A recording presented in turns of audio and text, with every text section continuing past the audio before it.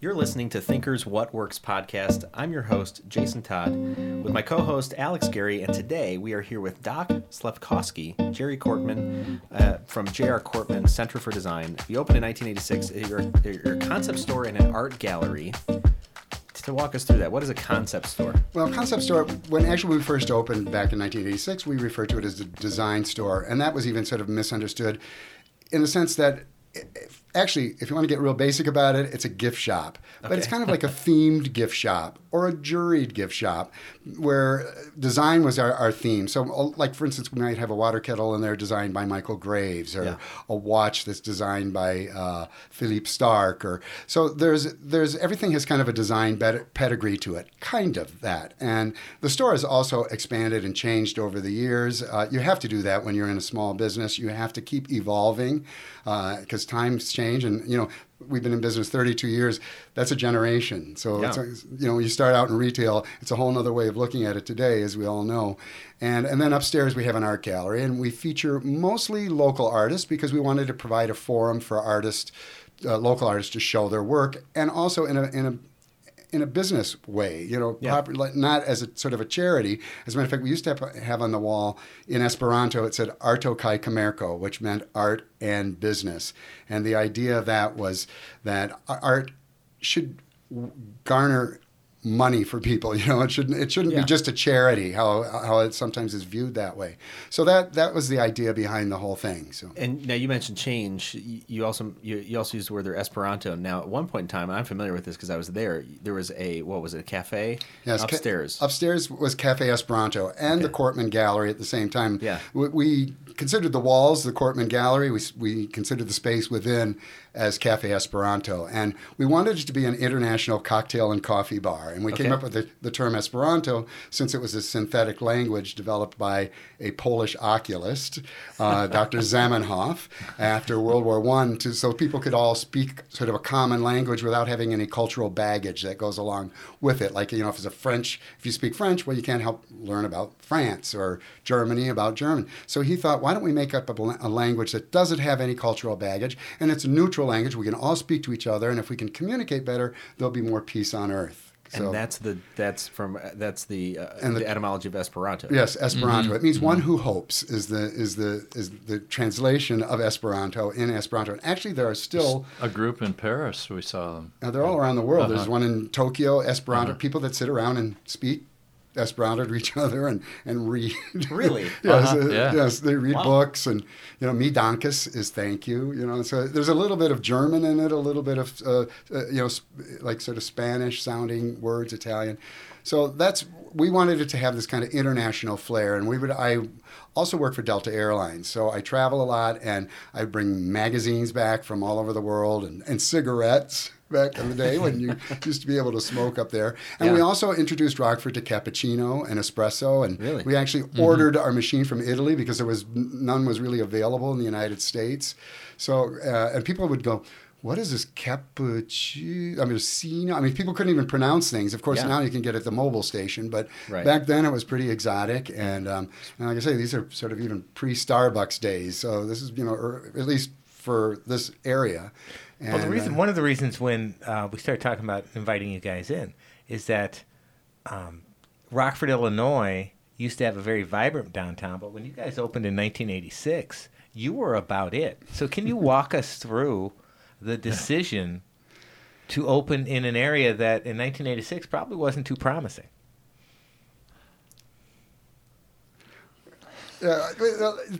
Okay. We thought it was really important at the time to have a strong urban core. And we noticed that the center of Rockford, the downtown area, was pretty much being ignored because of all the malls that were built. And, the malls provided a certain convenience and probably safety factor that people really liked. However, we were noticing even back in the 80s, a brain drain. A lot of our friends whose kids were getting older, they were moving away. And where were they moving? They were moving to urban areas. They weren't moving to the suburbs. They weren't moving to the mountains or the countryside. They were going into urban areas where there's also a good vibe and things going on. So actually, this is the whole idea behind the cafe. We were just going to do the store, but we added the cafe concept because, along with the art, because we felt it needed to be a gathering place. And also to sort of show to the business community in Rockford that downtown is not going to have Wisey's or Marshall Field's or the big department stores anymore. It's going to be different. It's going to be, we have to redefine it and think about it in a different way.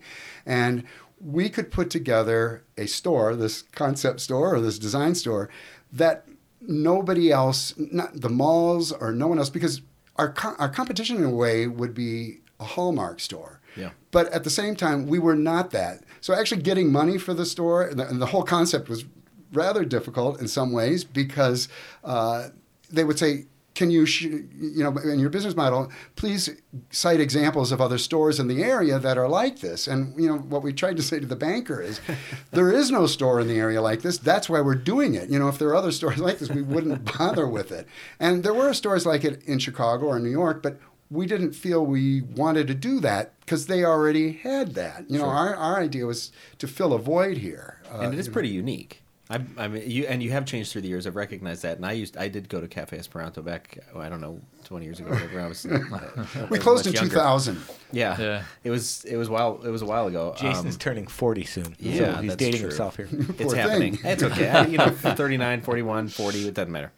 But yeah, you have changed, and it is a unique store. There is really I mean, like you say, I was to New York recently, and you can walk into some retail shops there, and you're like, oh wow, this is really classy, and they've got some very unique things, like you mentioned a tea kettle, but it's curated, and you're doing the same type of thing, but you're doing it in an area that kind of doesn't expect it. Mm-hmm. Right, and that's actually how we have one of the reasons why we've survived in business this long, because we haven't done it on price points. It's been on being unique. Yeah. People come in the store looking for something different. As a matter of fact, tell them about sales. When we try and do sales.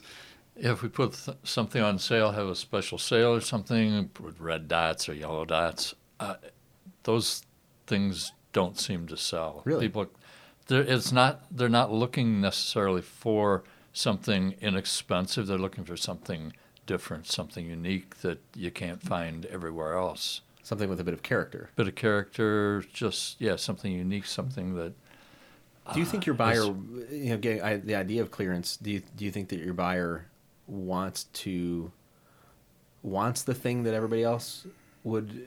They don't want the thing that nobody else wants. So if it's on clearance, well, clearly nobody must want that. So I don't want it either. Or why do you think that doesn't work? Well, that's an interesting point. Because we've tried to sort of figure this out. Because sometimes, we'll do like blue dots and everything's 20% blue dot.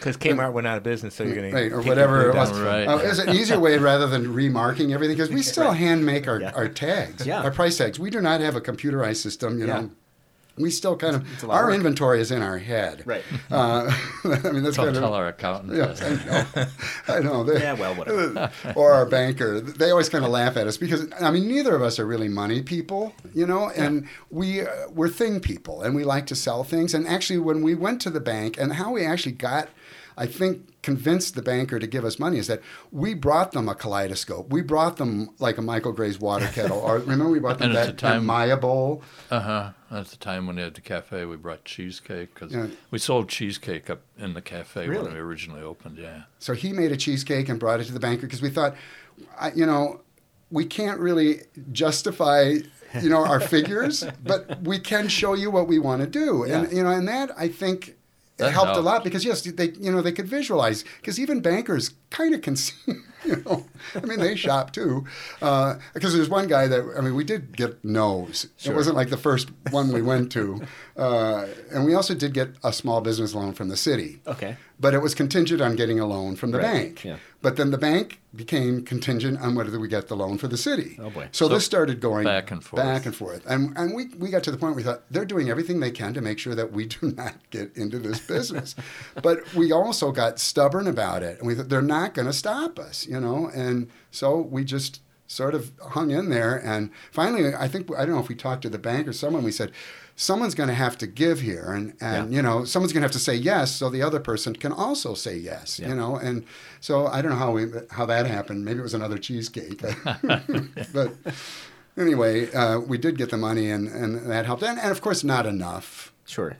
You know, you never really do. But I shouldn't say never, but I mean, retail is such an awkward thing to get money for, because a banker will look at it as, boy, if this thing fails, it's 10 cents on the dollar. Right. You know, there's not much there. However, what we did is we pooled all our resources together, and we bought the building. Okay. So now we had real estate. So we had, gotcha. And even though it was in a sort of a depressed area of the city, it's still, real estate is real estate. It's property, you know. And that was kind of the clincher. So I mean, I don't know if that's an advice to somebody starting out. You don't always have the opportunity to buy the place, but you know, there was a barber shop in there, and we didn't even know the place was for sale, but we liked the little building.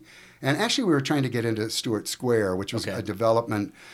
Which is like kitty corner to the kitty corner to us. Uh-huh. It was a downtown. It was DJ Stewart department store. It was kind of Rockford's Lord and Taylor. It was a very high end department store, beautiful store, but it closed and had been abandoned. So a group of I think it was mostly women acquired the building, and they were selling tiles on the floor to help raise money, and they wanted to refund it and refurbish it and break it up into smaller, like office space on the upper floors, and then smaller retail on the first floor. And actually, which ended up being Kryptonite, a bar. That was Porter Drug Stores. That was not actually part of the department store, even though it was in the same building of it. And it had that balcony around the top of it, and the balcony was the soda fountain. So people would go up there and have a Green River or whatever. And I remember that actually as a kid. Makes me sound really old. You probably went there too, because it was always an experience to go to Porter's downtown. But we were going to go into that space because we liked the idea of the first floor being our store, and then this balcony that wrapped around the entire space would be the gallery and cafe upstairs, and you'd look down into the store. But anyway, they were just unable to. Yeah, well, it took too long for them to get done, and I had quit my job, so we needed to do something. Yeah. Something had to happen. Right. So you had to. So we found the building, and we found out who owned it, and we approached him whether it was for sale or not, and he said, "Sure, it's for sale." And we offered him a price, and he said, "No, it's what it is what it is." So. Yeah, there was no negotiating with it. So, but we had to come up with the money. But I mean, when you look at it today, it was a real bargain, Yeah. But like I said, it ended up being really a smart move because we had something now that we could actually, borrow. And then every Christmas, you always have to go and get extra money, how that is to, increase your inventory. And how we would get that is I would offer them the keys and say, here, take it. If you aren't going to give us the money, then we're out of the business. You can take it. And they'd go, no, we don't want it. So here's more money. It kind of was sort of interesting how that all worked. I'm being a little facetious, but. But they probably did want, And the other thing that was kind of interesting... They want you to stay in business. They don't want your building. Exactly. Right. The other thing that was kind of interesting about it was that the banker, the guy we brought the cheesecake to, when we went to see him to get extra money, he would pull out our file, and in it would be clips, like from the Rockford Register Star, things that he cut out. Yeah.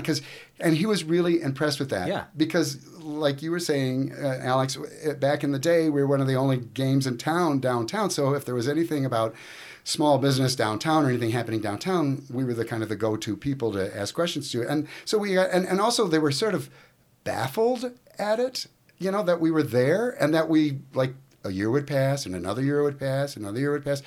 God, these guys are still there. So I think there was a sort of a curiosity about it. Also, I worked at First National, so I knew the banker, Dick Peterson, and he sort of was interested in it, more interested than when we were the owners, and so he kept clipping out information on us. And you are unique. I'm sure you were very unique, back then. But I mean, even today, you're unique in this area. Well, it was interesting when we opened. This is they came and did a story, and we got this is when there used to be a life and style section, and we were on the front page of it, and they got our picture, and it was like something about good design, and Kaleidoscopes too was the headline, and they had this whole story inside, and I'm explaining just what I had said earlier about how important it was to have a strong urban core and to keep young people here. And, all this I'm talking about and explaining why we were downtown, because they were so baffled at why we did choose to go down there. And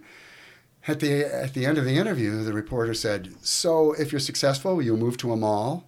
And it's like, you just missed, I guess everything I said to you just went over your head, because we've said this to this day. We say, we're not interested in downtown because our business is there.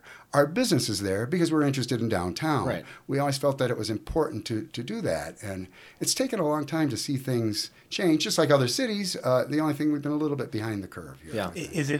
How does it feel now to see all this activity starting to happen downtown, and actually seeing people walking around with dogs on the weekend because there's apartments down here?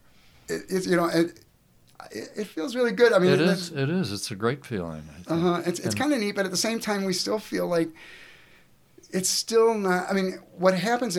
There's moments where it's like, hey, we're back. Like city market nights. There are certain things like that really get you excited. But then there's also times when we go down there. I mean, driving down Maine, or I walk to work every day. We live downtown too, so just 9 blocks north of here. So I walk to work every day. But you still go by a lot of empty buildings and things that are abandoned, things that are crumbling, and there doesn't seem to be. The other thing that kind of happened is because the real estate downtown was so inexpensive, we did get a lot of out-of-town investors that bought these buildings with the idea that someday I'm going to pay $250,000 and it's going to be worth $3 million. Right. But the thing is they just sit on it and let it deteriorate. Well, it's never going to be worth that. You have to. What makes a building in a neighborhood valuable is what you do to it, what you put into it. When you make things happen there. When you just turn the other way, then what it doesn't really accomplish anything. Which seems like it's also true of that of the business that you're in too. You could have kind of stayed the way that you were. You could have just held on a cafe. You could have not changed the interior. You could have not persisted in the gallery the way it was. But you kind of, as I'm listening to you, have a method, it seems, to keep an eye on what might be coming up next. Where do we fit, and how can we change to be where the market is going?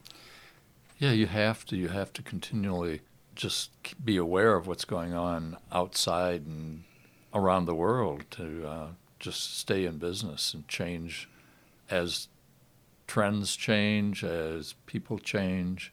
You have to keep changing too. So how do you do that? Well, I mean, one thing is we travel a lot. Okay. And we're shoppers. We like to go out and look at stuff. And that, I think, is an important thing. We also, for instance, we do not go to the trade show in Chicago. There's the Chicago Gift Fair. We go to the one in New York, or we go to the one in San Francisco. Okay. Because everybody here goes to the one in Chicago. And I'm not putting down the show. It's a great show.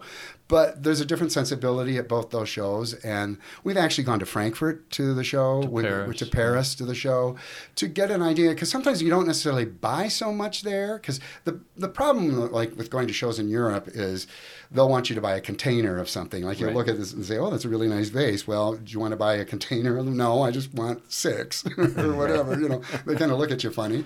But also we do have a lot of suppliers that are over in Europe and in Asia too. And you really need to kind of see what the trends are. And that's what we would do. Just see, what are the colors? What are they showing? Like pillows, toss pillows are sort of in, or, some of the things we don't always buy into because you still have a vision, and we do have an awareness of our customer base and what they like. And our store is more contemporary. It's not, it's not antiques and that type of thing, although we do bring in some art pieces and folk art and that type of thing from Asia. Because that's also become part of interior design elements now. You know, like people have Buddhas in their house, and they're not necessarily Buddhists, but they look cool, you know, with a candle in front of it or something. Yeah. So, you know, fortunately, I go to Asia a lot, and I comb the markets. Well, we also go to Paris, and we go to, you know, Clignancourt. We go to the different markets there, and so sometimes you find unique things, one-of-a-kind things like that. But, you know, it's to keep the store, it's an interesting mix of things. And we also buy with the idea that there isn't anything here that we wouldn't take home. Gotcha. You know, like if it doesn't sell. Yeah. You know, and sometimes we'll buy something, we'll say, boy, that's really cool, but we'll be eating that thing. But right. The other thing that will happen is we'll buy something and it'll sit there all year, and then it will be the next year it will sell. It's like, wait a minute, we've had this here for a year. Now, how is the internet affecting your business? Now, I know you sell very unique stuff, so people from big stores are going to come in and get different things. But on the internet, I can find something from China. I can find something from Japan. I can find something from South America. How are you guys handling that? You can find probably everything that we have in the store online. However, there's a couple things going on here is, like I said, we look at ourselves as sort of curators. So, I mean, there isn't probably one site that you can go to and find the mix of merchandise that we have. The other thing is, we've also believed in the shopping experience. Like I said, we like to shop. And I can buy things online too, but I like going into stores. I like to see how things look. We also know, as buyers for our store, that we've gotten burnt before, where, you know, I remember people used to send us discs, remember, with, you know, their latest goods on it, you know, suppliers, and say, oh, that's really cool. And then we'd go to the trade show and we'd say, oh my God, I'm glad we didn't order these things. To see it in person is sometimes a total different experience too. This is the same thing with art. You know, you have artists bring in slides of their work or, you know, images of their work, and it looks really cool. And then we say, you know, we really do need to come to your studio. We need you to bring some pieces in. We need to see, you know, how it's executed, because you know how you can make things look really nice. Right. You know, I mean, these cameras are wonderful, but, you know, you can really make things look better sometimes than they necessarily are. And you can also test the quality, but it's the experience of shopping. You know, we have video going. We really put a lot of effort into having a good playlist. And we gift wrap and do things that you don't get, you know. He hand ties every bow, you know. So it's an experience. And then they can yak to us. You know, if they see something, we can tell them about it. And everything in our store has a story. Mm-hmm. You know, it's just like, oh, yeah, we just ordered 12 of those. No, we'll tell you why we ordered them, how we found them, where we, you know, that's just the way we are too. We didn't realize that was necessarily good business. It's just the way we think about things, you know. So I think that's another thing. The other thing too is when we've looked at doing things on the internet, that's a whole other business. I mean, warehousing and shipping and people sending things back, and technology has its limits. I mean, if I remember right, last year, book sales went up and ebooks went down, because people are starting to realize it's really a lot more fun to just read a book rather than, you know, stare at a screen the whole time. Sure, and we sell books too in the store, and we sell a lot of them. Ours are more tabletop art books or books on design, that type of thing. But people still enjoy opening a book and looking at it. We don't read, but we like to look at pictures. So I'm also curious. I mean, partnerships can be hard, right? You've been working together for 32 years now? And obviously you must have been friends before. Yeah, sure. Has there ever been a point where it's like, I just can't, I don't want to deal with Jerry today? You know, and how did you get past that? Well, I think it does, you know, daily. Sometimes you get tired of the person you're working with, but it's never been a real issue, no. Well, flying has also helped. The fact that I fly, because I go away like on Saturday now, I go to Amsterdam. I'll be gone for 5 days. So we've always had this time away from each other, and that has helped out a lot. You know, and then also it gives me an opportunity to see something different. And you know, the other thing is that, you know, the iPhone has really made such a big difference, because I can photograph everything I see. I've been flying for 38 years, so my first 20-some years until the iPhone came along, I never had a camera. So I have years of all this traveling that I have no images or just it's. Oh wow! I used to say "Ich bin ein Kamera," which is like I am a camera, and I just would hold it in here. But this is and allows me to share it, and bring things home and show it to them, and because I got an iPhone the first week they came out. And, it's just, to me, it was like, oh, my God, this thing is made in heaven because it's not only a camera, but it's a communication tool, and I can, call home, and I can send emails, and, that changed a lot, for just the way we operate our business. It's made it a lot more convenient. The other thing, too, is about cards, because tell them, about why we started with cards, having cards in the shop because it was hard to find. Yeah, because we were always interested. I had a collection of cards that I bought around the world when I would travel. Playing cards or postcards? No, gift greeting cards. Oh, okay. Yeah, because we have a line of greeting cards, several different lines of greeting cards that you don't find everywhere else. They're not the normal greeting cards. And so I had drawers full of them. And when we opened the store, we have to have unique greeting cards. So we're constantly looking for new cards that are art related or just totally different than what you see. But that helped put us on the map because people could come in and buy a card. I mean, that's the other thing, too, is it also allows a price point that you could come in and buy something for $2 or $2.50 or whatever, or you could buy something and find a card. And people would always say, you can't find these cards in Rockford, because mostly Rockford was Hallmark or American Greetings, and they would be at the supermarket or what the Hallmark stores had. So we picked up on these alternative card lines because there were a lot of these stores that were also opening up across the country that had unique card lines. And those are also companies that were small businesses just like us, just a few people that did hand silkscreen cards, and we still buy from these people. But the internet and with the emailing and e-cards and things like that, it did take a dive. But it's interesting. It's come back. And, I mean, our card sales have just flourished in the past couple of years, where they were kind of going down, that we were like wondering how much space should we really be devoting to cards. But, there's something about handing somebody a card, and now, I mean, we've gone to birthday parties and Christmas where the cards are passed around and everybody looks at them and either laughs or, oh, isn't that sweet or whatever. And it's like giving a gift almost. And it's something you can put in a drawer and take it out. And I still find cards from my sister that she gave me when birthdays and things they're kind of heartwarming. And, it's not the same like an email or, a confetti. What do you attribute the rebirth, at least in this area and for your store, of the cards? What do you consider the source of the rebirth of that? Well, I think there was a kind of a generation that sort of missed it, and now are sort of rediscovering these things like, wow, because a lot of them are younger people that are coming in and buying cards that, didn't really, because they were all sending each other emails or whatever, they weren't, or texting or whatever. And, it doesn't really necessarily replace it. It's just, it's an enhancement. Because, I mean, this is how we've been, I don't think retail, bricks and mortar will ever go away because that you cannot replace that experience on the internet. You can maybe find the stuff, and then also, like I say, to find the mix of merchandise and things that we have. I mean, there's that kind of personal touch that doesn't necessarily exist. I suppose if you went to somebody's eBay account, I don't know, but it's not the same thing. You know what I mean? Well, you've used a couple words pretty consistently. One is this idea of experience, and the other one was story. Not only, I think, of the individual items in there, that everything has a story, but kind of the story of your store even.